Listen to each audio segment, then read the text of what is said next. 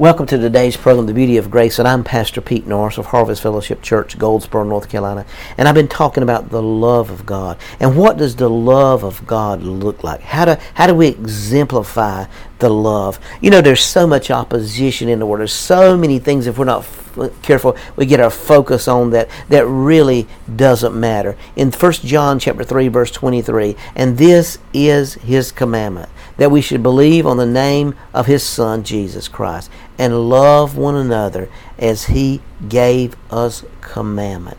You know, in John 13:34, he said, I'm going to give you a new commandment, that you love one another as I have loved you. Now, love has been given to us by the Holy Spirit. And in 1 John chapter 4, verse 13, by this we know that we abide in him, and he in us, because he has given us of his Spirit. So we got to understand, as the Holy Spirit has shed love and the fruit and peace and joy and gentleness and meekness and temperance, all the fruit flows out of the Holy Spirit. Now, love is the first fruit he exemplifies, and we understand that God is love. That's not his attribute. That's not what he does. That's who he is.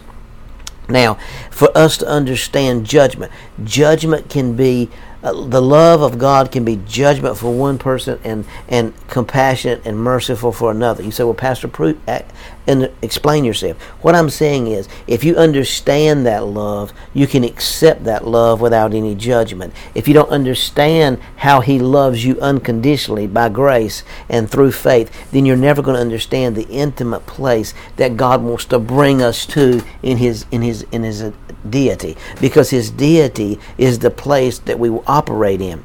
You know, the Bible said in Galatians chapter 5, verse 6, for in Christ Jesus neither circumcision nor uncircumcision availeth anything, but faith working through love. Without that love of the Holy Spirit, faith is not going to operate in our lives. So we've got to allow the Holy Spirit to speak to us and reveal to us. You know, Proverbs 4:23 says, keep your heart with all diligence, for out of your heart flows the forces or the issues of life.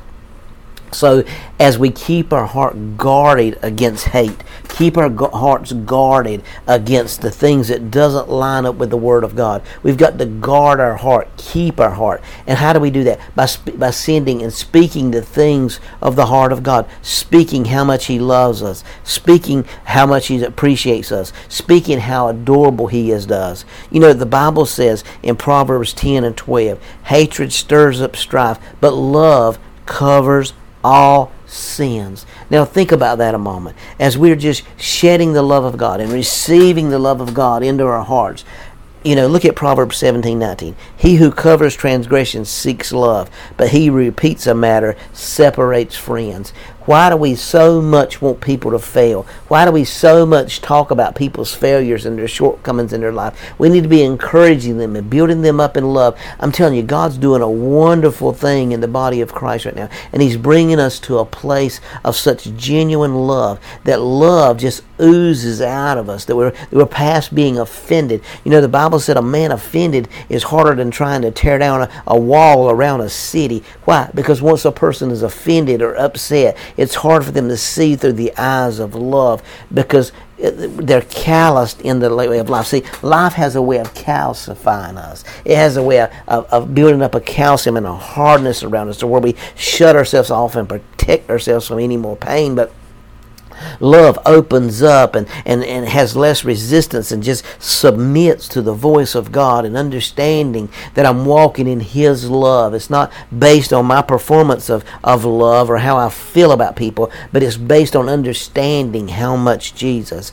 loves me and adores me and is overwhelmed by my presence. And so as we understand and get to that place in God, to where we're so not indebted to God, but we're so submissive to the voice of God, that nothing else matters but hearing his voice in an intimate, personal, genuine way. See, that's the place God's trying to take all of us to, is that we pass the love test. And so that a lot of times that's why the gifts and the prophecy and all those things don't flow through our lives, because we're not walking in love. There's so many people walking around that have been born again that are angry, that life has brought them to display, and they don't know why this happened, or why this happened, or why am I going through this, or why did I go through this, or why am I struggling with this. But there's a peace.